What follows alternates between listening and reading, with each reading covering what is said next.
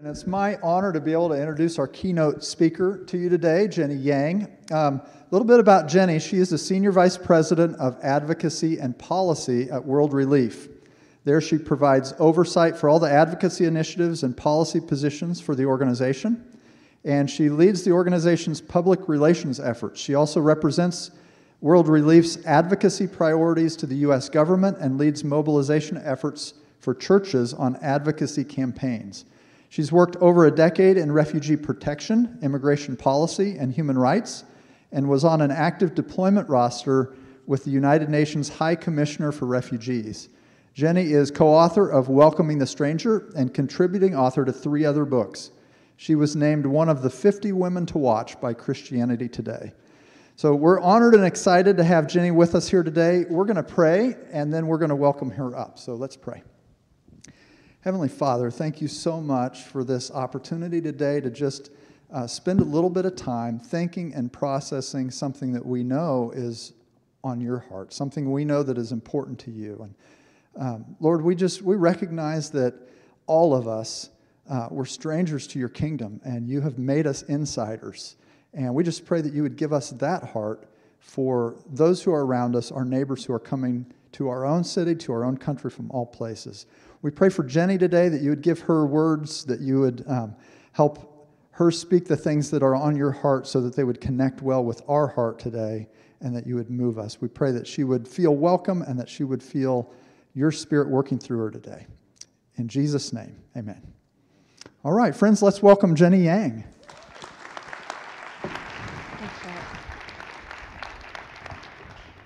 Good afternoon, everyone. It is such a joy for me to be with you all today. I was just sharing, actually, that this is my 3rd time in this area, but my first time in Kansas. So I've never been to Kansas before, so it's really wonderful to be with you all. The last time I was here, I actually was sharing with someone that I ate barbecue at Jack Stack's, and it completely changed my perspective on what barbecue actually means. And so since that first time I visited Kansas City, everything I ate after that considered barbecue, I've always compared to the barbecue I had in this community. So that was something that was very memorable. So I've loved being able to be back here. And the second thing I'll say is that right when I got off the plane, I felt like I was in good company because I saw tons of people with their Chiefs, jerseys on, and there was tons of diehard Chiefs fans, which is awesome because I am from Philadelphia, which means I am an Eagles fan. Which means that I have been a diehard fan of Andy Reid for many, many years. And so because of that, I was rooting for the Chiefs when you guys were in the Super Bowl. And I was really glad not only that your team won, but that Andy Reid finally got his ring. Because he led the Eagles well, but we had this love-hate relationship with him when he was coaching our team. Because he took us to the Super Bowl. We didn't win it, but we did win the Super Bowl a few years after that. So it's great to be with you all and just to be in this community to talk about something that's near and dear to my heart, but also to have a conversation with you all. And hopefully this will be a conversation, a really back and forth about why this topic of immigration is so timely, why it's so important, but more than that, why we as a church should really have this conversation seasoned with grace and with the foundation of really the Bible and Scripture in leading us in our response. So when I talk about the issue of immigration, I just want to start off by saying that this is not a political issue for me. This is not necessarily even a policy issue for me, but it's a very personal issue for me. And the reason I say that is because I am the daughter of immigrants. My parents immigrated here from South Korea back in the late 1970s. And growing up, I knew what it was like to live in a bicultural home where we spoke 2 languages, Korean and English, where we had all kinds of delicious Korean foods, where I always heard stories of my parents when they grew up in Korea. And that was the context that I grew up in. And so when I think about immigration and when I think about immigrants, I think about my family and I think about the community that I grew up in. And it wasn't until later on in my adult life that I really started thinking about immigration as, a policy or as a political issue. But first and foremost for me, it has been a personal issue. And so you'll see in this photo that this is a picture of my dad. He is the guy with the white cap on his head. And this is the only picture my dad has of himself when he was a little kid. It's because he was orphaned at a very young age during the start of the Korean War. And he has this amazing story of how his father was a newspaper reporter. And in the beginning of the Korean War, when the communists were invading South Korea, the first people that they were targeting were media personnel. So my dad remembers hearing a knock at his door when he was just 3 years old, the soldiers looking for my grandfather, who was a newspaper reporter, then pulling my grandfather out of the house, and my dad doesn't remember seeing him ever again after that point. Shortly after that point, it was just my grandmother and my father. And so it was desperately poor. It was in Korea at that time. It was war-torn. You know, there was not much food. There was not a lot of money or any opportunity at all. And so my grandmother became really sick. And so she died when my dad was age 7. And so my dad became orphaned in war-torn Korea, and he eventually went to live with his uncle. And the one thing that he knew he wanted to do was to be able to leave Korea, because there was no opportunity for him. He had no parents, he had no siblings. There was really nothing for him in Korea at that time. Now, what was interesting at that time in Korea was that there were tons of American missionaries that were sending and setting up organizations in war-torn Korea to help the orphans and to help the Korean community just really get out of war and be on track to progress more, I guess, out of poverty. And so there was a school set up in my dad's community by some American missionaries, and he remembers going to that school and actually learning English, and that's what made him realize that he wanted to immigrate to the United States of America. Now, at that time, there was really not a lot of opportunity to do so. He was orphaned, but one thing he became really good at was fixing cars. And so he actually entered a national car repair competition, won first place, and one of the judges asked him if he wanted to immigrate to the United States of America with him. And so my dad eventually got sponsored by the Ford Motor Company, and he settled in Philadelphia, which is where I was born and raised. And my parents still live here in Philadelphia to this day, and I live in Baltimore, but that's where I was born and raised. And so when I think about immigrants and the immigrant story, is really the story of my parents that has really shaped my understanding of the immigrant narrative. My dad has a funny story because he remembers when he first got here to America, he went to the grocery store and he found a can of breadcrumbs, and there was a picture of fried chicken on the front, and he was so excited because he didn't know that fried chicken could come in a can. So he bought the can of breadcrumbs, rushed home, opened the top, looked in, and he was so sad that there was only breadcrumbs in that can because he thought it was fried chicken. Still to this day, my parents love Popeyes and fried chicken, but it was just a funny story of my parents, the cultural expectations of what it was like being at an American grocery store. And I love sharing the story of my father and even this one photo of my dad, because this is the only picture that my dad has when he was a child, as I mentioned before. And that's compared to the over 10,000 pictures I have on my iPhone of my 2 boys who are 6 and 3. And so I am that person that has to delete my apps every week because I don't have enough storage on my phone to take more pictures of my 2 boys. But I always think about that because I always think about what it was like for my dad to not even have any photographs of himself as a little child. And I don't even know what my grandfather and my grandmother look like because my dad doesn't have really any records of that moment. So my father has this pretty unique story of living in poverty, of having lived through a war. His dad was persecuted in the war, was literally killed. And these are the stories that are really hard for my father to share. Now, for my own dad, he had an opportunity to be sponsored by Ford and to immigrate to the United States of America.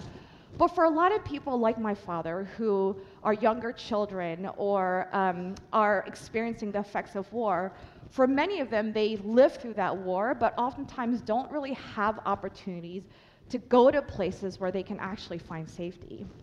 And so right now, in 2022, we're living through the world's worst displacement crisis in recent history.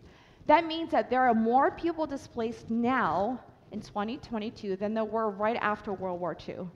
Now, when we think about World War II, we remember that war, right? We remember the countries that were involved in fighting that war. We remember the massive numbers of those who were displaced throughout Europe and other parts of the world. But right now, it means that there were more people displaced now in the world than there were right after that war. And that may be a surprising fact to all of us. And the reason for that is because when you look at places around the world, whether it's in Burma, or whether it's in Syria and Iraq and even in Afghanistan, we see that there are conflicts that are lasting a lot longer than there are political solutions for. And that a lot of these individuals are fleeing into places where they have to live their entire lives oftentimes in that as a refugee, as someone who has fled their home and sought safety somewhere else. When I was in Jordan several years ago, I met some Syrian refugees. And I remember their stories because several of the families that I met would show me the keys to their house, because they thought that when they left in the middle of the night, that they would be able to go back to their homes after several months or maybe even a year. The Syrian war now is in its 10th year, which means that many of these individuals that were anticipating going home after just a few months or even a year are now becoming refugees for almost a decade of their life. And in fact, the United Nations estimates that on average, a refugee will live in a refugee camp for 17 years, which means that for a lot of young children that are born as a refugee in these camps, that's all they know. That's their entire existence. And so right now, as we think about the world that we live in, the fact that there's so many people around the world that are refugees, the question becomes, what are we going to do to respond, and how should we even start thinking about some of these numbers? Well, I think one thing that I think we should all be aware of is the fact that for many of these refugees that are fleeing violence and conflict around the world, that they're not coming to the United States of America. These are individuals that are fleeing immediately across the border to the country that surrounds their country that is in conflict. So, for example, if you are living in Syria and you're fleeing the war there, you're oftentimes fleeing into Jordan or into Turkey. But there aren't many Syrian refugees that are coming into the United States of America. In fact, it's a very, very small number. And so for the majority of those who are being forced to flee their homes because of war, they're actually going into their local communities, and oftentimes the country that is receiving them is a country that is underdeveloped itself. So when I was in Jordan, as I mentioned before, this is a country where around 20% of its population is made up of refugees. Imagine that, 20% of the population. So let's say in the United States of America that Canada were to erupt into a civil war, which I know is pretty hard to imagine because we probably never think of Canada as being, non-peaceful, I would say. But let's imagine that Canada were to erupt into a civil war and all Canadians were to come into the United States of America, and a third of the population of Mexico were to come into the United States of America. That's exactly what Jordan is dealing with right now, when 20% of their population is made up of refugees, either from Syria or Iraq. And so the reason I highlight this is because as we think about the global refugee crisis, yes, we are seeing a record number of people that are displaced around the world. At the same time, it's important to remember that the majority of these refugees are being hosted by their neighboring countries, and these countries are already themselves oftentimes very poor or developing, generally speaking, as well. I think for many of us in the United States, this issue of forced migration and of refugees really hit home for us in August when we saw what was happening in Afghanistan. Now, this was a time when the previous president had committed to pulling out the presence of U.S. troops, and then this president followed through on that and actually pulled out our U.S. troops. And during that time, there was absolute chaos in Kabul. There were these images that we saw of Afghans clinging to U.S. military aircrafts as they were wanting to leave Afghanistan because they knew the consequences of what it would be like to live under Taliban rule. In fact, when we saw those images, we knew that 20 years ago, when the Taliban had actually ruled, that they didn't allow women to go to school. And in fact, they persecuted Christians, they persecuted other religious minorities, and they specifically targeted Afghans that specifically had actually helped our U.S. troops and were translators and interpreters for U.S. troops during that time. So we at World Relief, we are a Christian humanitarian relief and development organization that works overseas and in the U.S. to resettle refugees. We're getting hundreds of calls a day from desperate Afghans that were pleading with us to be able to escape during that time. I remember in the middle of the day, I got a call from a father who lived in North Carolina. He was an Afghan gentleman, but his wife and 2 U.S. citizen children were stuck in Kabul at that time. And so he called me because his wife and his 2 young children, because they didn't have the father figure with them, needed a military escort to get them to the airport. because the woman was by herself, she was going to be a target for the Taliban because she didn't have a man with her. And so we got a military escort for this young mother and her 2 children. We got to the airport, but she couldn't get into the airport. So for 10 hours during the day, she waited in order to get permission to go into the airport to get evacuated. And when she didn't get in, she was crushed by the crowds, she fainted, and we had to bring her back to the safe house. And for over 2 days, I was talking to the husband almost every day during that time, because he was desperate to make sure that his wife eventually was able to get out. And it wasn't until the senators from North Carolina and the White House actually intervened that we were able to get permission for this woman to eventually go into the airport with her 2 young U.S. citizen children and be evacuated to come into the United States of America. Now, this picture on the right is a photo that you may have seen where our U.S. military had a choice to make in which they were leaving Kabul airport, and it was a cargo plane, so they weren't supposed to have more than maybe a couple hundred people in that military aircraft at that time.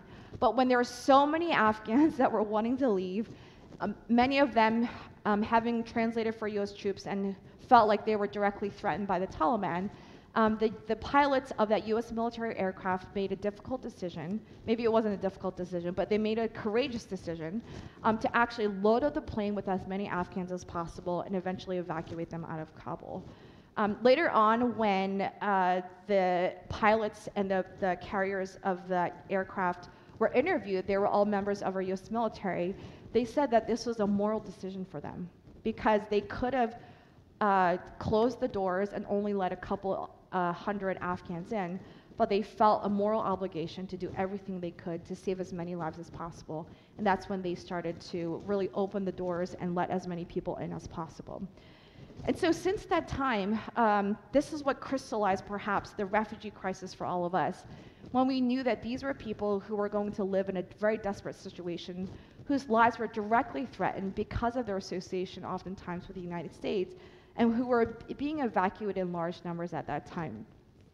Now, when we look at that scenario in August, we know that there was over 100,000 Afghans that were actually eventually evacuated. And many of them actually went to places in Europe and Australia and in Asia, but around 80 to 90,000 of these individuals actually ended up in the United States of America. And many of them actually are coming here to this community, right here in the Kansas City area, and I believe we have an opportunity to respond as a church community. In fact, you'll see from this map here that every state in the United States is receiving Afghan refugees, except for Wyoming and South Dakota, and that's because they don't resettle refugees. But in every other state in the United States, including in Hawaii and Alaska, we are going to see large numbers of Afghan refugees. A few months ago, when I was traveling to North Carolina, I actually ran into some of these Afghan refugees myself, and I will tell you that the majority of these individuals literally left with nothing, that they only had 1 or 2 bags that they carried as they fled. And as they arrive here, they are really looking for friendship and for community and for resources to really help them integrate as they arrive here to the United States of America. But I talked about the numbers and about the millions of these individuals and even thousands of individuals, but it's not just about the millions, it's really ultimately about the one refugee and their individual story. And so I want to share with you the story of Mustafa, who was a young gentleman that was resettled to Baltimore City several years ago. So Mustafa is a refugee from Syria who basically was at a medical appointment in high school, at a doctor's appointment, when a bomb fell in his high school and 3 of his closest friends passed away. Now, thankfully, he himself was at the medical appointment, but after that incident, he fled across the border into Turkey, where he lived with his family, and he was eventually resettled to Baltimore, where I got to know him. You'll see in this picture, it's a picture of him in front of Whole Foods, because that was the first job he got when he landed in the United States. He said he loved working at Whole Foods, and he actually saved up all of his money that he got from working at Whole Foods to actually go to the local Anne Arundel Community College to become an architect, which was actually his dream. And as I got to know him in Baltimore City, what was fascinating to me was that he grew up culturally Muslim, but he started telling me that he cannot believe in the God of Islam anymore because he could not believe that the God of Islam would do this to his closest friends. the friends that he had lost during the bombing in Syria. And he was grieved because he knew he couldn't reconcile the fact that he was living in the United States and yet his friends had been killed by the bombing in Syria. He hung a Syrian flag on his wall in his bedroom. And while grateful for being in the United States of America, he constantly thought about what life was like for him and the rest of his community back in Syria as well. And he felt like he was one of the lucky ones. Now, I share the story of Mustafa because I think it's really important as we talk about the refugee crisis and about our change in communities that we don't generalize the numbers and think about refugees as a mass of people or as statistics or just as numbers, because each of these numbers represents an individual with an individual story and an individual opportunity I believe we as followers of Jesus have to interact with them and to get to know them and to get to know the work that God is even doing in their lives to bring them to know himself. And so people like Mustafa, even people like my parents who immigrated here, are making up the immigrant population in the United States of America. And if you see from this map here, what we see is that by the year 2060, the large majority of the United States will no longer be a predominantly white community anymore, which means that over 50% of the population in the United States of America will be non-Anglo-Saxon, I should say. And so when I show this map, I want to ask you, how does that make you feel? Does it make you feel scared? Does it make you feel anxious? Does it make you feel uncomfortable? Does it make you feel happy and joyful? And I ask you that question because this is the reality regardless of even continued ongoing immigration to the United States because of the current birth rates within the broader immigrant population in the United States of America. And the reason I want to ask you these questions about how it makes you feel is because I think it is fully acceptable and even understandable that many of us maybe do feel uncomfortable because whenever there is change, especially demographic or cultural change, sometimes it does make us feel uncomfortable. But I also want to make sure that we understand the historical context in which we're talking about as a country. Because many years ago in the 1750s, during the founding of our country, we know that who is an American or who makes up a person who lives in this country was hotly debated during the founding of our country. So for example, you'll see these two quotes by Benjamin Franklin and by George Washington. And in 1751, Benjamin Franklin said this. He said, "Why should immigrants establish their language and manners to the exclusion of ours? Why should Pennsylvania, founded by the English, become a colony of aliens who will surely be so numerous as to change us instead of our anglifying them, and will never adopt our language or customs any more than they can acquire our complexion?" Now, Benjamin Franklin at that time was referring to German immigrants that he felt like were invading Pennsylvania at that time. Now, how many of you all have some kind of German ancestry?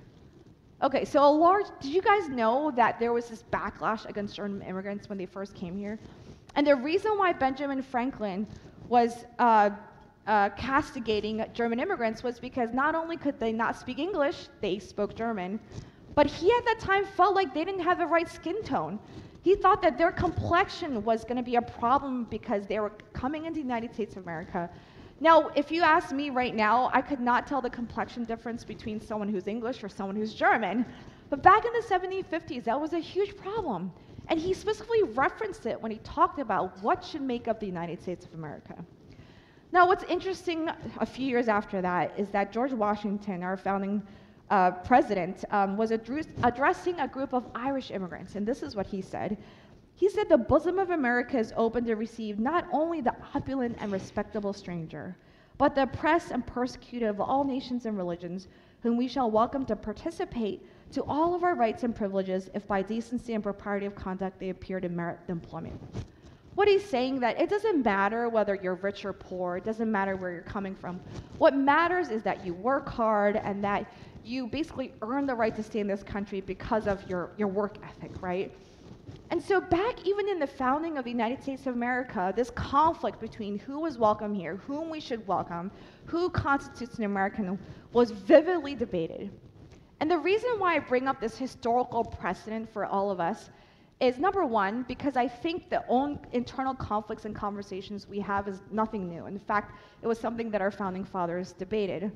But at the same time, I think it's really important as we think about new waves of immigrants that are coming to this country, that many of our own families and our own ancestors experience the same discrimination, the same backlash, the same discomfort that many of the people and new waves of immigrants today perhaps are experiencing as well, even though they're probably fleeing for the same very reasons that made our ancestors come into this country in the first place as well.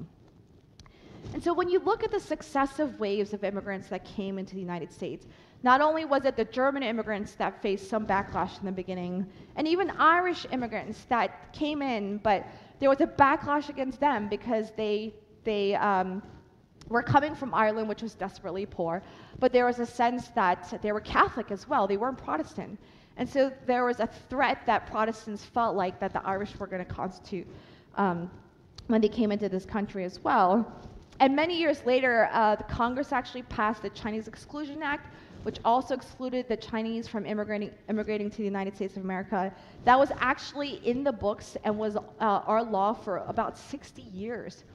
And what was interesting about the Chinese Exclusion Act was that Congress literally found that the Chinese were intellectually inferior to the US population.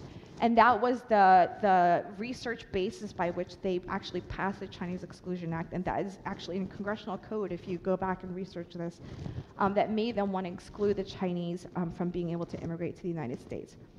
And so it wasn't until the 1920s when our Congress actually said, well, let's just exclude immigrants from certain areas of the world. And they passed what's called the National Origins Quota Act, in which actually closed off immigration from many parts of the world, except for Western Europe. And it was really the first requirement for anyone to come into the United States with a visa. And the reason I talk about this act as something that's very important is because a lot of times I get the question, well, the people of today should immigrate the legal way, just like my ancestors did. But that's like comparing apples and oranges, because before 1924, there was actually no illegal way to come here.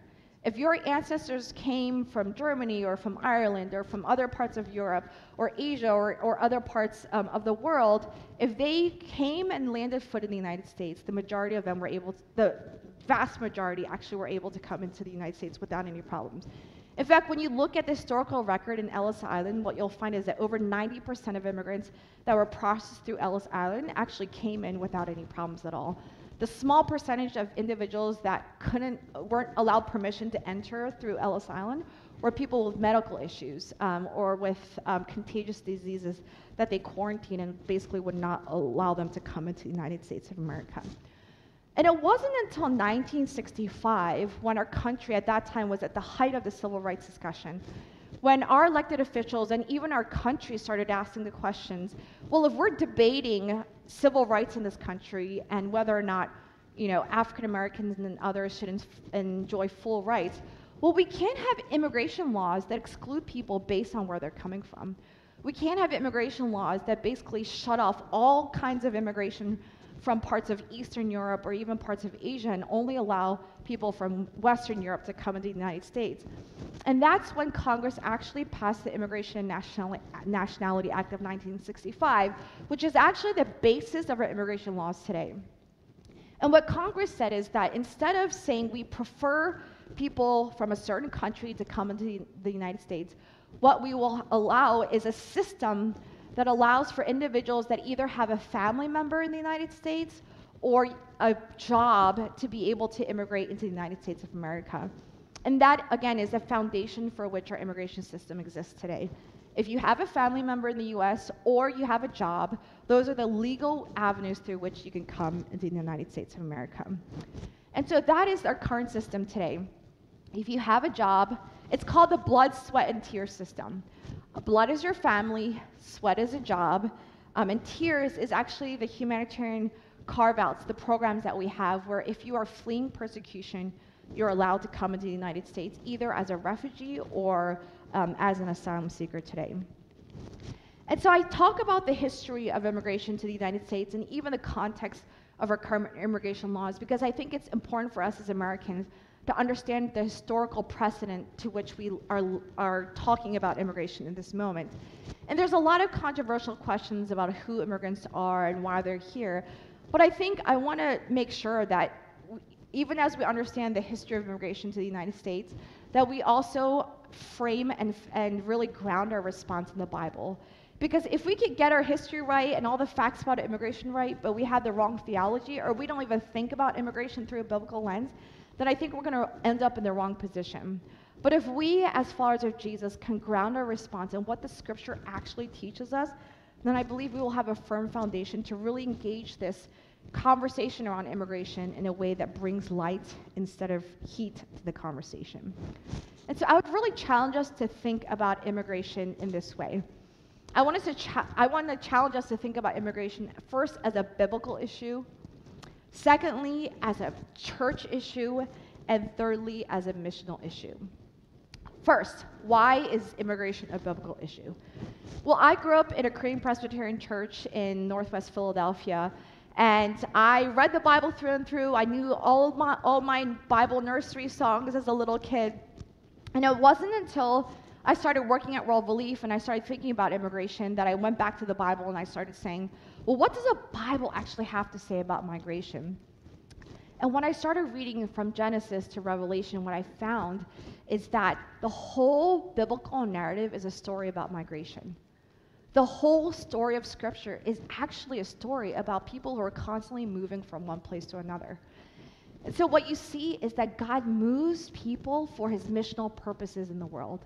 That God intentionally allows people to leave their homes and to cross borders and to go to other places so that people could actually come to know him.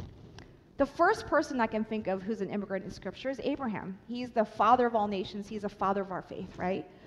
Well, in his story, what we see is that God called him to leave his home and to go to another land that God would show him.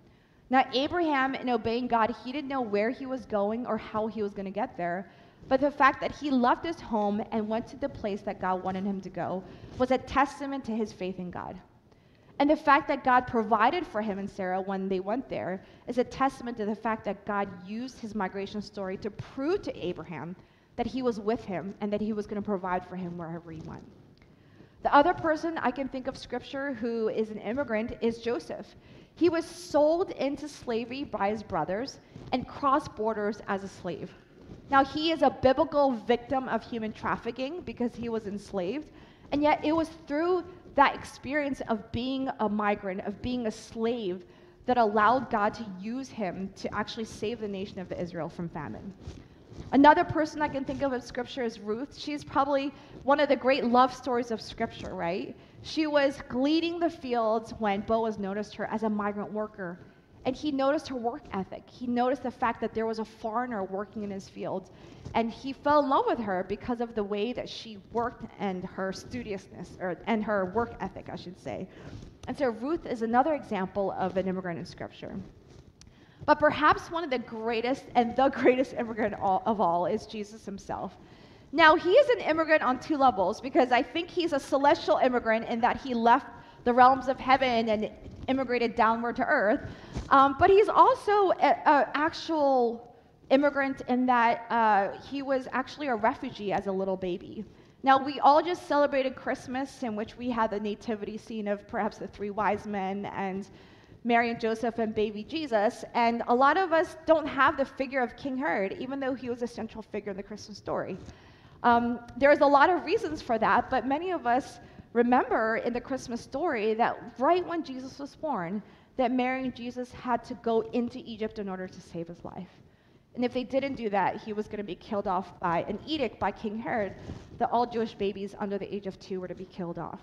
And so Jesus intimately knows what it feels like to not have a home, to be born into a time of political insecurity, and to not have a safe place to even be a baby himself. And so when we follow Jesus, I want us to remember that we're actually followers of a Middle Eastern refugee. That when we follow Jesus and we understand the words that he teaches us in the New Testament, we understand that he identifies with a stranger because he himself knows what it feels like to be a stranger.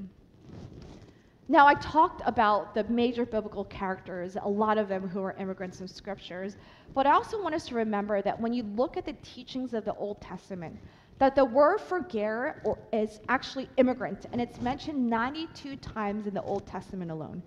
In fact, what you see, for example, in Leviticus 19 is that it says, when a foreigner resides among you in your land, do not mistreat them. The foreigner residing among you must be treated as one of your native-born. Love them as yourself, for you are foreigners in Egypt. I am the Lord your God. And you see that immigrants are oftentimes pulled alongside the poor, the widow, and the orphan as people who are particularly vulnerable because they didn't have family, they didn't have spouses, they didn't have communities to really help take care of them in their need. And so God commanded the nation of Israel that these were the groups of people that you should pay particular attention to, because these were the people, if you show them love and mercy, that's actually a direct reflection of my character as well. And so you see throughout the Old Testament that God groups these people together, the ger, the immigrant, because he wants the nation of Israel to make sure that there is justice and mercy provided for these individuals. So, for example, in Deuteronomy 18, it says, he defends the cause of the fatherless and the widow, and he loves the alien, giving him food and clothing. Or in Malachi 3:5, it says, I will be quick to testify against those who defraud laborers of their wages, who oppress the widows and the fatherless, and deprive aliens of justice. Now, these are the things that God himself does, where he defends the cause of these groups of particularly vulnerable people, where he watches over the alien, where he does not oppress, and where he testifies against those who try to defraud these individuals. If these are actions that God himself does, then I believe these are actions that we should reflect in our leadership in the church as well. That we need to defend, that we need to speak up for, that we should not oppress, that we should watch over these individuals that God himself commanded the nation of Israel to do in the Old Testament as well. And I believe when we do these very things that God commanded the Israelites to do, that we are reflecting God's character into the world, into a broken world as well. What's interesting about the Old Testament is not only that he exhibited specific characteristics of care and welcome, but he actually legislated laws and rules to ensure that the Israelites did not forget to neglect to care for these individuals. So, for example, in Deuteronomy 24, it says, when you are harvesting your field and you overlook a sheaf, do not go back to get it. Leave it for the alien, the fatherless, and the widow, and that God may bless you in all the work of your hands. Leave what remains for the alien, the fatherless, and the widow. I was talking with a rabbi actually at one time, and he said, it's interesting because when you read the Old Testament, more than loving your mother or more than loving your father, it's loving the stranger that is more oftentimes commanded for the nation of Israel. And the reason for that, again, is because God has a special concern for these groups of people. And so you see again and again this idea of God's concern for these groups of very vulnerable people. And you see this idea carried out not just in the Old Testament, repeated throughout these commandments, but also in the New Testament as well. The word for love of stranger is philoxenia. So philo is love, and xenia is stranger. Philoxenia. The opposite of philoxenia is xenophobia. It's a fear of the stranger. And this idea of biblical hospitality and love for the stranger is actually mentioned in the New Testament as well. It says in Hebrews 13:2, do not forget to entertain strangers, or philoxenia, for by doing so, some people have entertained angels without knowing it. And in fact, in Matthew 25, it says, when I was a stranger, you welcomed me. I needed clothes, and you clothed me. I was sick, and you looked after me. I was in prison, and you came to visit me. There's this idea that we are supposed to love the stranger in tangible acts of hospitality. And so this is not just an issue that's biblical, but I believe that this is an issue that is impacting the church as well. When I started working at World Relief many years ago, I started getting calls from many pastors around the country that were asking us as an organization, I found out that there are these immigrants in my community who are undocumented, and I don't know what to do. How can I help them? They're coming into my church community. What can I do? And there are some questions around legal issues, but there are questions around ministry issues, like can I baptize them? Or I was in one college ministry, and this was an unfortunate incident in which a youth pastor found out that a young immigrant kid in his congregation was undocumented. And instead of pastoring this kid, he ended up calling the government officials and ICE and like reporting this kid to the authorities. And it was like shocking to all of us, because instead of caring for the spiritual needs of this individual, he chose to have the law kind of supersede that responsibility. And I think that was kind of a shocking moment for me as I thought about the challenges that immigration issues present within the broader church as well. But I do want to say this, that I mentioned before that I believe that God uses migration for his greater missional purposes, and that is really carried out in what you see in the scriptural narrative as well. In Matthew 28, it says that Jesus commands us to make disciples of all nations. What this means is that the fact that there's people from many cultures and different languages and many nations coming right here into the Kansas City area and Kansas in general, it's not an accident that this is happening. In fact, last night I was really excited. I was Yelping, the best barbecue places to eat in the city. And after, Jack Stacks and Joe's and all these other places, I started getting, Vietnamese restaurants and a Thai restaurant as like the top 10 places to eat in Kansas City. And it just goes to show that this community is becoming more diverse. And some of the best places to eat is not just Kansas City barbecue, but it's now these, ethnic communities of Vietnamese and Thai restaurants that are cropping up as well. And I just want to encourage you to say that it is not an accident that this diversity is happening right here in your community. But God says that he is orchestrating the movement of people so that people can come to get to know him. In fact, Acts 17, it says, from one man, God made every nation of men that they should inhabit the whole earth. And he determined the time set for them and the exact places where they should live.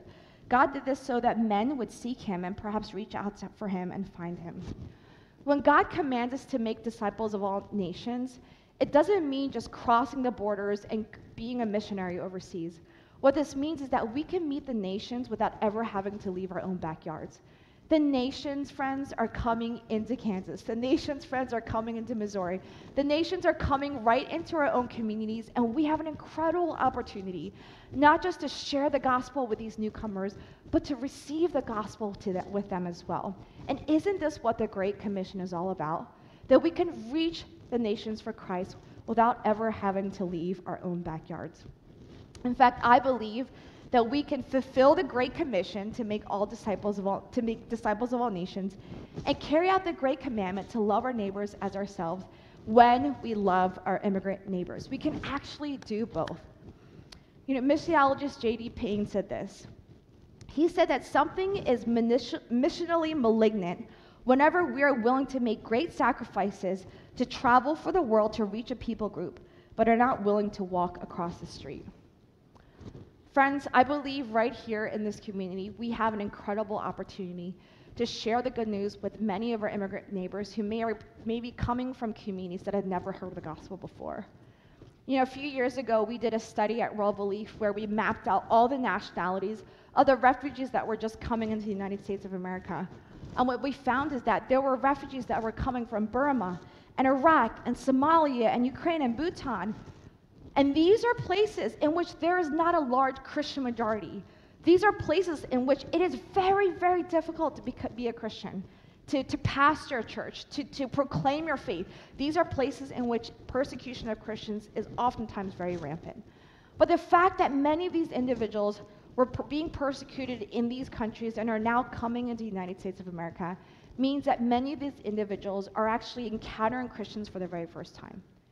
And as they encounter Christians and followers of Jesus, perhaps as they see churches for the very first time, what should be their response? And how do you think they should to meet a Christian? And my hope and my encouragement to all of us is that it is my hope that these individuals that meet followers of Jesus for the very first time will feel a sense of love and of belonging and of welcome so that they can truly understand the love of Christ for them, the love of Christ for all nations and for all people. Dr. Timothy Tennant, who is the president of Asbury Theological Seminary, said this. He said, 86% of the immigrant population in North America are likely to either be Christian or become Christian. That's far above the national average. The immigrant population actually presents the greatest hope for Christian renewal in North America. This group that we want to keep out is actually the group that we most need for spiritual transformation. We shouldn't see this as something that threatens us. We should see this as a wonderful opportunity. And I could not agree with him more. There's a pastor that we met at World Relief, Pastor Saeed, who pastors a church in Jordan. And he said that for over 10 years, he prayed for spiritual revival in the Middle East. For over 10 years. And he had this very small church in Jordan. And he would pray and pray and pray. And during the start of the Syrian refugee crisis, when a lot of Syrian refugees were coming into Jordan, he said he started opening up the church doors, and even with the small Jordanian church, started ministering to the Syrian refugees that were coming into his church. And one by one, he was able to share the gospel with these Syrian refugees, many of these refugees who have never heard the gospel before. And as they did that, he said that many of them were being baptized, and they were becoming his members of this church. And his church that was for the Jordan community actually became a church of Syrian refugees. And he told us that his prayer for revival in the Middle East was being answered by the Syrian refugees that were coming into the community. That his answer to spiritual revival was actually happening through refugees and through migration, because many of these Syrian refugees that never would have heard the gospel before in Syria, now as refugees were coming into Jordan and hearing the gospel because he was being faithful to open the doors to welcome these refugees and to proclaim the gospel to them. I believe that migration is not just changing the face of our country, it is literally changing the face of Christianity. When we talk about immigration, when we read the news, when we see the numbers, I really hope that we as a church community don't just see this as a numbers game or a statistics game or as a political game, but we really see this as a missional opportunity to express the love of Christ to people who live right here in our own neighborhoods. Because I believe that's exactly what Jesus did, and that's exactly what Jesus commands us to do. So I want to conclude by encouraging all of us, what can we do as a Christian community, as a church community, to really engage on this topic in a way that really brings people to know Christ? And before I do that, I just want to share another quick story as well. So our World Relief office in Nashville also encountered a large number of Bhutanese refugees. And normally people from Bhutan are predominantly Buddhist. And so when we started getting to know them, they were very strong on their Buddhist beliefs. And when we partnered with local churches in Nashville to welcome them, there's one church in Nashville that started showing them the Jesus video. And so these Bhutanese refugees started seeing the Jesus video, and in one church service, they baptized over 70 Bhutanese refugees in their church service. And after that baptism service, the Bhutanese refugees told their Nashville host, saying, hey, don't pick up the Bhutanese refugees at the airport anymore, because we're going to do it. And as soon as we pick them up, we're going to transport them to their houses and show them the Jesus video, because we want them to be converted and to hear the gospel, and we want to baptize them in the name of Christ. And so the Bhutanese refugees in Nashville have become our most fervent believers, who really are so evangelistic in their ways and really have used this opportunity, because they are so on fire for the gospel, to share the news with their fellow Bhutanese that are coming across the oceans to come into the United States of America as well. And so I really want to encourage us and conclude with this. This is an incredible opportunity. We are living in the world's worst refugee crisis right now, where it's not just a crisis happening over there, but these are people that are actually coming right here into our own communities. We have an incredible opportunity not just to sit back and be comfortable, but to engage in ways that can allow us to participate in God's mission in the world. And what an incredible opportunity we have to meet Afghans and to meet Syrians and Bhutanese and others who can tell us about what it is like to experience God in a culture in their own language and in their own ways.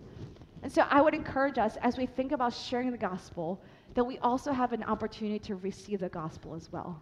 That we have an opportunity to understand from people who may have been persecuted Christians even, what it was like for them to follow Jesus in a very difficult environment, even as much as we're sharing the gospel as well.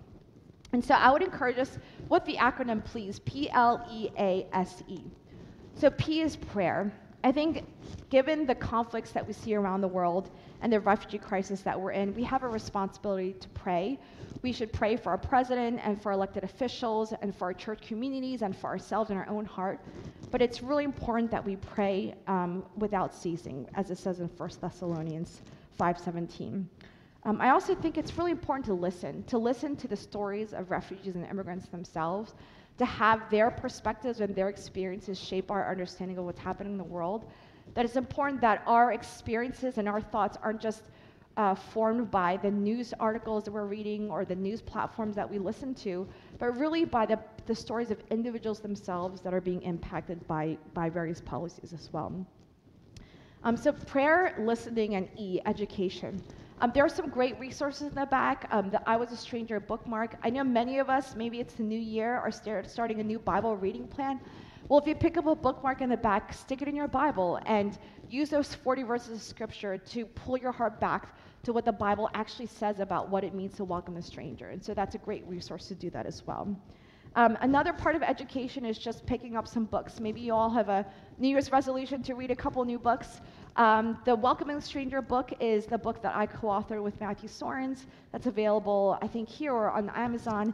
And No Longer Strangers is a book that was co-written by various church leaders and ministry partners that talk about what it means from their perspectives to welcome a stranger as well. And A is for advocacy. All of us have a responsibility to be stewards of our voice and our resources, but a lot of us are engaged politically and with our elected officials. And I think it is really important as we think about welcoming the stranger that we don't just do it on a ministry level in our communities, but we ensure that the policies of our state governments, of our federal governments, continues to welcome those who are extremely vulnerable. And so there are plenty of opportunities to continue to advocate with us, with your elected officials. I know many of you, maybe in August when you saw the images of what was happening in Afghanistan, maybe you called your senator and said, hey, you know, like what's going on? Can we continue to make sure that we're helping Afghans? But all of that, your voice, your political engagement continues to be important to make sure that our values are also reflected in our laws and the policies that impact those that we care about as well. And the last two things I would encourage us to do is just to serve and also evangelism. You know, there are plenty of opportunities to serve, whether it's through your local community, your local church. There's tons of ministries in this area that would love to have you volunteer with them, but serving is obviously something that I think that we can all do. And lastly, evangelism. I shared about this before, but when we enter into relationships with our immigrant neighbors, brothers and sisters, it's not an opportunity to just share the gospel to people who may have never met a Christ follower before, but it's an opportunity to receive the gospel as well from people who are experiencing God in different parts and cultures around the world. So with that, I want to conclude by just saying, at World Relief, we don't believe that the church should just be about creating a place to live, that we should ultimately be about creating a place to belong. You know, I think all of us long for a sense of belonging, of an inclusion, and for people who have gone through so much trauma and suffering to come into this community, that we really have a responsibility to create a sense of belonging to individuals who really have oftentimes no friendships and communities to welcome them as they get here. I think this is an incredible opportunity we have as a church to step up to this opportunity at really what I think is a historic moment for our country and for our generation. And so I hope with that, we will continue to engage, and I look forward to the continued conversation today. So thanks, everyone. Yeah, it's really a joy to be with you all. So we're going to jump into some questions. And so Jenny, Carla, Jarrett, feel free to just jump in as you guys feel ready and are comfortable. So first question, so Jenny, you had shared the importance of viewing the issues of immigration and refugees from a biblical perspective first and foremost, as followers of Jesus. So often, research shows that only 12% of evangelical Christians have their views about immigration and refugees formed by the scriptures. And so can you share an example of a position or view that a Christian can have about immigration that is faithful to scripture and socially, economically, nationally responsible? So kind of a blending, because they're not mutually exclusive, so how can we see those together? Yeah, I think that's a really wonderful question. So thanks to whoever sent in that question.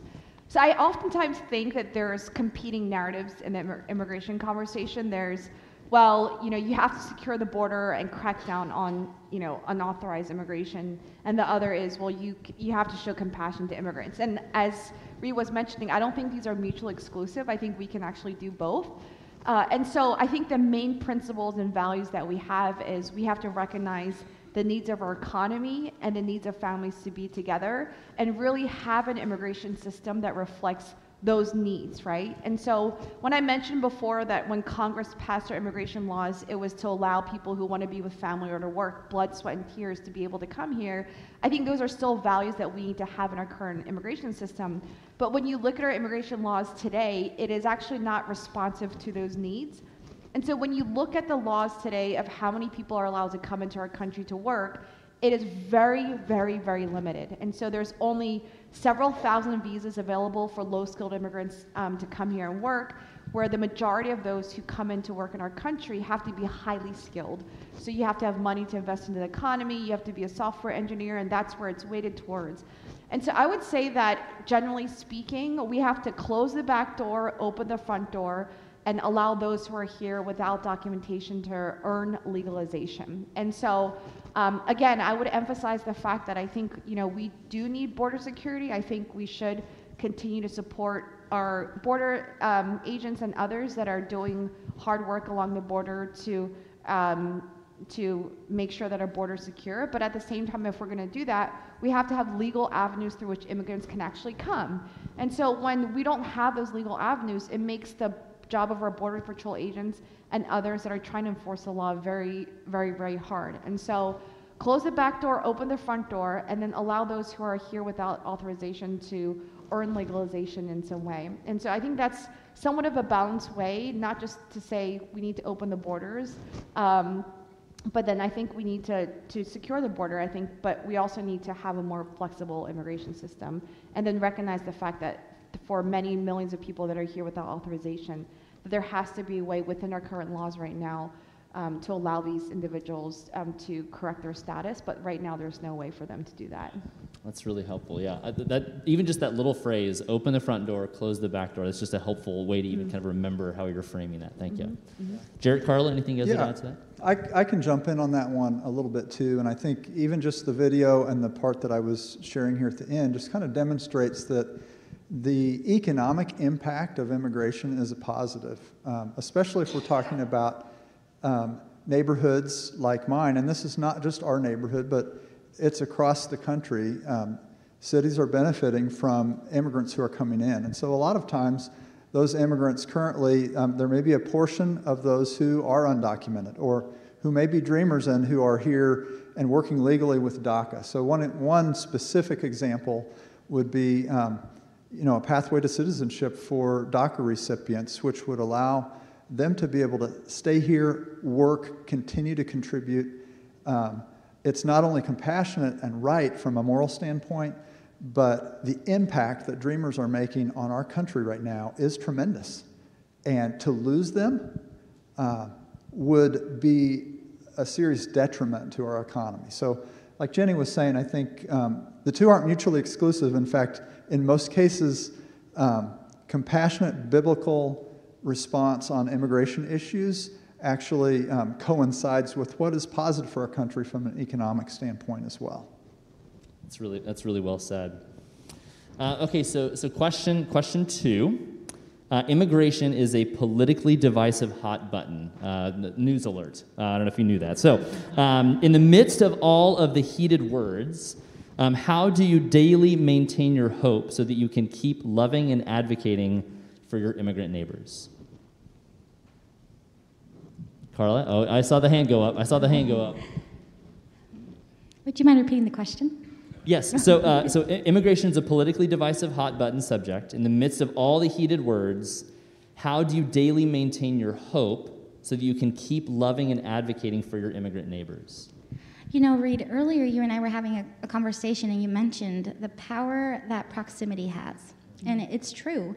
Sometimes we look at things on the news, maybe on media, we disregard it because it doesn't really affect us until you see it happening to someone that's really close to you, and then it really truly affects you.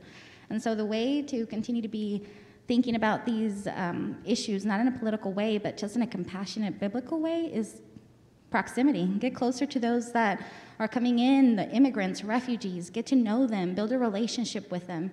Then you get to really understand their situation, the reasons why they came here, the challenges that they have to face, assimilating to the new culture, language barriers. And so I would say proximity. That's really well said. There's I've heard it said too that when an issue continues to be an issue and not you're dealing with real people, then that's what actually makes it a problem. Like if we're talking about this as though it's just an issue and not real human beings with stories attached to them, that's very much how it's easy to lose hope and continuing on in that. So well said. Yeah, I mean, the other thing I would just add too is that I think, being in a community with you all right here in Kansas, where I'm talking with several of you about your perspectives and stories and your passions, that's actually what really gives me hope, because I think, when you look at the broader evangelical community in the United States, when you look at polls after polls, the research actually shows that most people think, most white Christians actually believe that immigrants are a burden. And when you look at a lot of the polling, you'll find that white Christians, more than any other category of Black Protestants, white Catholics, non-religious people, are the most likely to think that immigrants are a burden, or that they threaten American values and customs. And so when I go to communities like this, where I've talked to so many of you about how what you're doing with your immigrant neighbors and what you're doing to minister to Algerians and others, like that is what gives me hope, because I think this community right here is running counter to the broader narrative within the broader community that Christians like hate immigrants, and I don't believe that bears out when I travel to places like this and really meet with all of you. And so I would say keep doing the things that you're doing to get plugged into local opportunities. As Carla was saying, proximity is really what changes the narrative. And as you get to know your immigrant neighbors, I believe that is what should be the foundation of your engagement. And so all of you, I would say, encourage me. Great. Yeah. Anything else you'd add, Jared? Yeah, I would just say both of what they said, absolutely. I find, at Mission Adelante, we hear the noise out there when negative things are said and the challenges of the situation, but we also have volunteers coming from across the city to serve and to teach English and to work with kids. And so there is a sense that the church is responding, even though not all of the church is responding. And so there's definitely hope in that. And then what Carla was saying too, just in the most discouraging times with regard to immigration policy and the tone around immigration, being with my community, just being together and just knowing,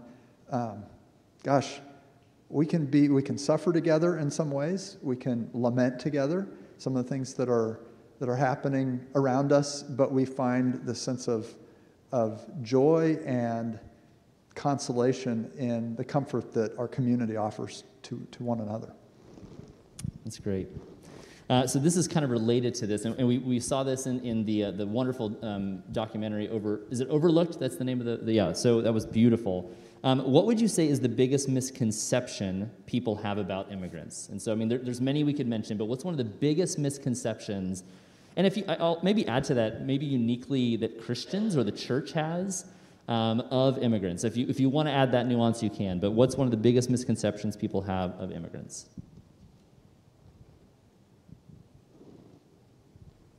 I could name a list of them.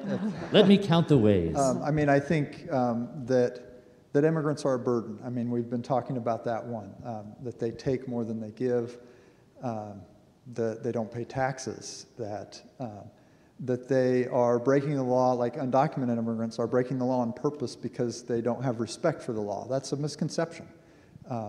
Almost everybody I know, if there was a pathway for them to gain legal status, they would absolutely walk it. There just is no line. There is no pathway for that. So those are just a handful that come up right off the bat when I think about it. And a lot of the misconceptions have to do with either false information that we're receiving, or just a lack of education on what our immigration policies really are. Just the belief that somebody could gain legal status if they just did it the right way at this point. That's something that most people think is true. But for most categories of people, even if they've been living here for a long time, there just isn't even a way to do that. And so that's just a common misconception. I'm sure there's many others that you guys can think of. I agree, Jared. I think the biggest misconception that I've heard is that it's very easy to obtain legal status, when in fact it's very difficult, and oftentimes it isn't as easy as it seems. Many times I've heard as well that get in line, it'll be quicker than you think, but it's not really. I remember when my grandma got her visa to be able to visit us. It took a while for her to be able to get it. In fact, we had already been living here for nearly 10 years before I got to see my grandma. And that's how long it took for her to get her visa. She'd been trying ever since for us to see each other once again. And it took that long for her to get that visa. So yes, it's not easy. It's not just get in line and here's your legal citizenship. It's a lot harder than that. Yeah, and oftentimes when I talk about the history of immigration in the United States, I do that because I think we sometimes think that our family or our ancestors were morally superior because they didn't break any laws to come here. And again, I think when we look at the previous generations of immigrants, they operated under a completely different system, and yet they fled the same exact circumstances as the immigrants of today are coming.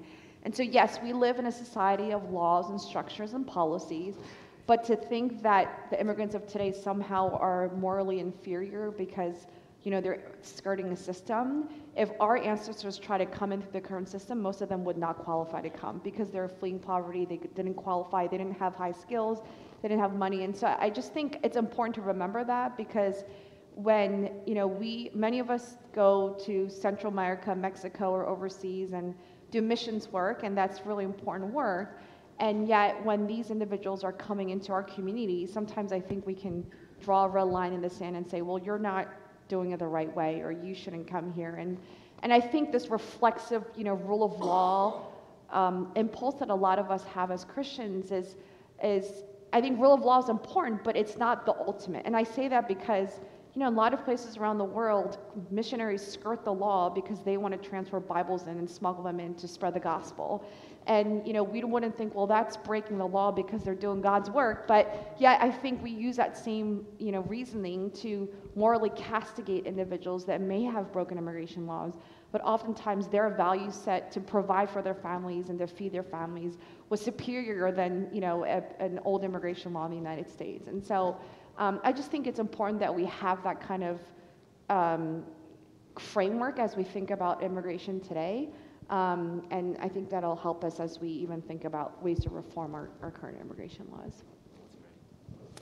Yeah, that historical perspective, we tend to think that immigrants back then are different from immigrants now, but that's really helpful, Jenny. Thank you. Okay, so this is a question that's kind of been asked in a couple ways. So uniquely, when we planned this event, I think it was even before COVID, and so we did not know, but God in His providence knew that this would take place during this great refugee resettlement in Afghanistan. And so there's questions about how can we help Afghan refugees in Kansas City, and one maybe more specific question that came through was, how do churches and governments currently work together, or how does the church and government work together to support refugee settlement? How can churches get involved in that process? And so maybe that's a broad question, or maybe more specific to Kansas City that I would love to hear from you guys. Do you want to give the local perspective? Well, maybe you could talk about it from a broad perspective, and then I know we have Refuge KC coming up to talk very specifically about that here in just a little bit. Yeah, so right after our panel, there'll be someone who can talk to you directly about ways to get involved locally to help the Afghans that are coming in, because again, I do think this is a huge opportunity for the church to step up and really welcome a lot of Afghans that we're seeing really desperate to leave Afghanistan and are coming right here to Kansas City. And so I would say that I think on a broader level, plugging into the organization that's going to speak afterwards, just volunteering with them is going to be important to actually have a relationship with some Afghan families that are coming here. I would also say on a national basis that there continues to be the need for advocacy. And so if you've never contacted your senators from Kansas or Missouri to tell them that you support Afghans coming in, that's a huge opportunity to do so. Because many of the Afghans that have come in actually came in on a very temporary immigration status called parole. And so when the U.S. government only had 2 weeks to evacuate thousands of people that were vulnerable, the only way they could do it was by granting parole to these Afghans. And so the Afghans are here, and they're in this parole status, which actually expires after 2 years. And so what we've been advocating for the U.S. government and Congress to pass is a law that would allow Afghan parolees to actually be able to get a green card once they're here. It doesn't mean they skirt the vetting system, because they have to be vetted in order to get a green card. But what it does mean is that the parolees, the Afghan parolees, don't have to apply for asylum, which right now is significantly backlogged. And so we've been actually trying to get a Republican co-sponsor to actually co-sponsor what's called the Afghan Adjustment Act that would allow Afghan parolees to be able to adjust status here.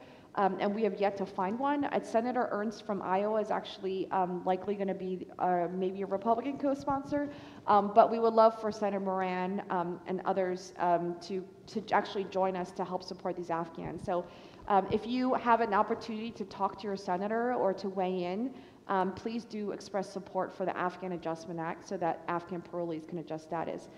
If you know anything about Cubans that come into the United States, if you're Cuban and you come into the U.S., you can automatically basically get a green card. That's what's called the Cuban Adjustment Act. And so, again, we're asking for the same kind of considerations for Afghans that have come so that they don't have to apply for asylum and can just get a green card since they're here.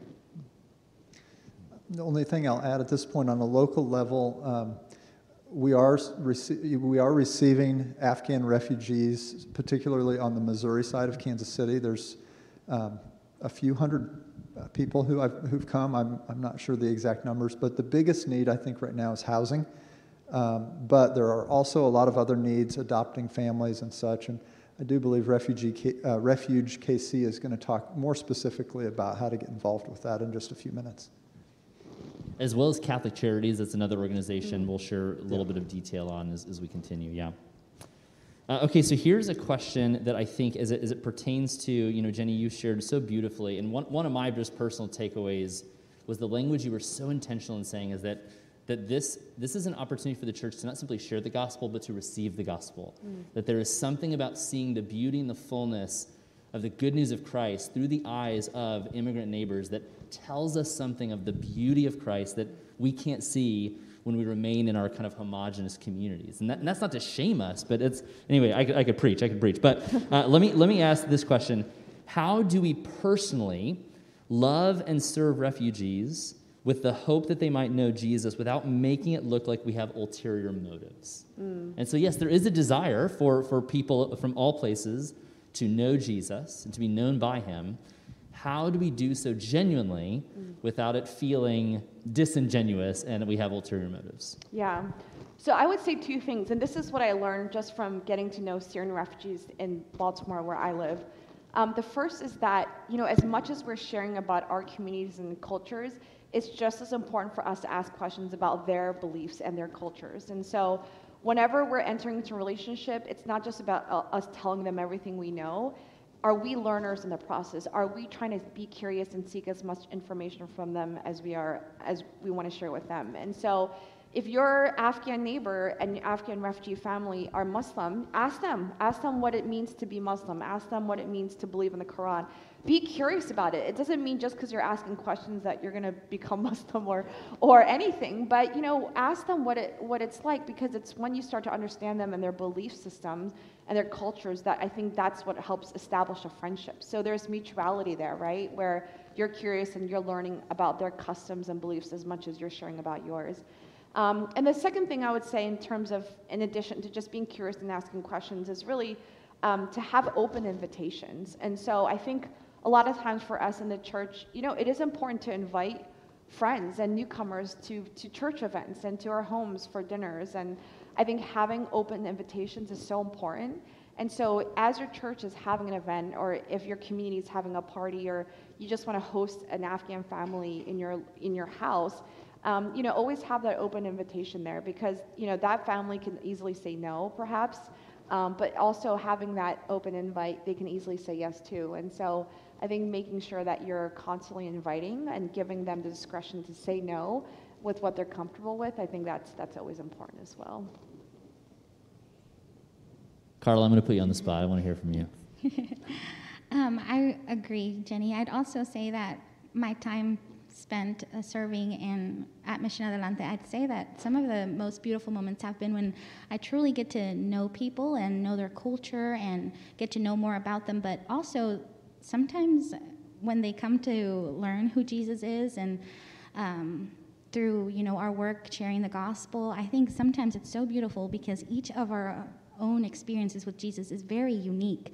And so seeing how my refugee neighbor or my immigrant neighbor gets to experience the gospel, gets to learn about Jesus, knows Jesus for the first time, it's such a new way for me to think about my faith. It renews my faith. It makes me think about just different things that I wouldn't have thought about. It's a new perspective.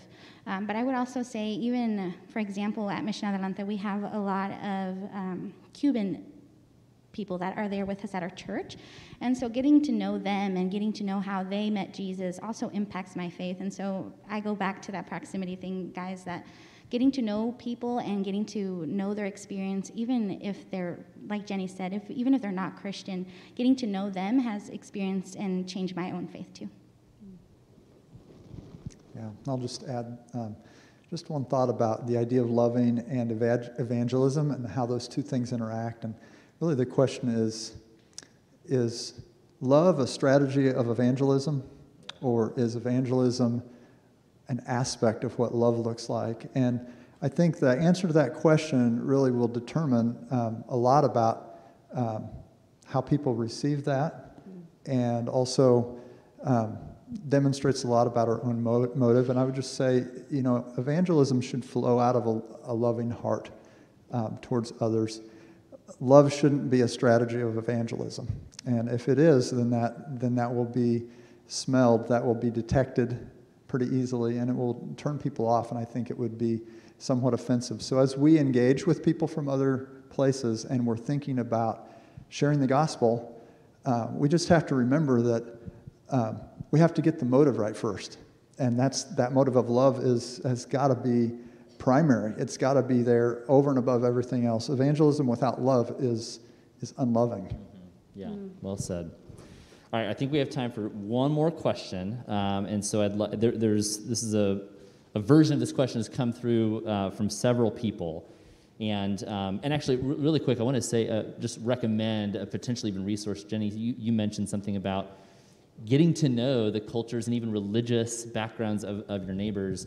If you're interested in kind of the theology of this, there's a great book called Saved by Faith and Hospitality by Josh Jipp, Jipp. And so, beautiful book in laying out the hospitable nature of God, biblically speaking, and then what that looks like and the implications that has for how we uniquely engage in relationships with the religious and cultural other. Phenomenal book, Saved by Faith and Hospitality. Kind of a controversial title, but a beautiful book I would highly recommend. So last question here, as I get my phone on. A lot of people have asked this, so how can we address and respond to this seemingly growing sense of xenophobia, the fear of the other, the fear of the stranger? How can we address and respond to this seemingly growing sense of xenophobia in our country? What tips or tools would you give so that we can combat this fear that people have, and maybe that we have as well? Proximity. Carla said it already, I think, that just the opportunity to, go make a friend who's from a different place, has maybe a different faith, a different culture, and just enjoy friendship together. And so, if we're trying to combat that, I think inviting people into that process to do that together. Yeah, definitely. Proximity, getting to know one another. And you'll find oftentimes you might say, hey, this person and I don't have anything in common. And then you'll figure out, hey, we have a ton of things in common.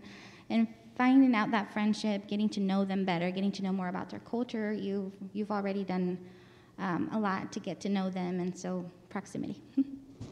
Yeah. I think this question is so relevant because maybe some of us are recalling conversations we had over Christmas or at the dinner table and Thanksgiving where, we're like, oh gosh, my relative who's like railing against immigrants and foreigners. Or what was so interesting about this past year in 2021 was that I think with Afghanistan, it really coalesced this like broad spectrum of opinion that really was unprecedented, because I think from both conservatives and liberals and across the spectrum, everyone was saying we have to welcome these Afghan refugees. And so I think that really was a foundation from which you can start having some of these conversations. And I think if your relative or friend is a follower of Jesus, I would always go back to that, because I think a lot of people who are afraid of foreigners or afraid of Muslims or others really, I think, are afraid because they've never met a Muslim before. And so if you don't have that relationship informing your perspective, and all you're hearing from someone else, on the news or somewhere else is, they're trying to establish Sharia law and all these things that are probably not true, nothing is really going to combat that fear unless that person really gets to know someone who is of that, person, like that person they fear. And so, again, I do think, going back to scriptures and reminding people of the stories of people you've met, I think that can change that person's perspective. You can give them a little bookmark that says, how much the Bible says about immigrants or immigration. Share a book with them and challenge them to read more from a different perspective. There's a lot of resources out there, but I think always pivoting back to stories is always so important, because, again, I think there's nothing that's going to counter fear as much as a personal story, because they are not going to be able to argue with your experience of being friends with someone that they fear. So, yeah. Well said. Well said. Carl and I were mentioning this earlier, but I've heard it said that distance breeds suspicion, proximity breeds empathy. And that's true relationally, geographically, and that is, it's a powerful word. It's a powerful word and a relevant one. So will you join me in just saying thank you to our panelists?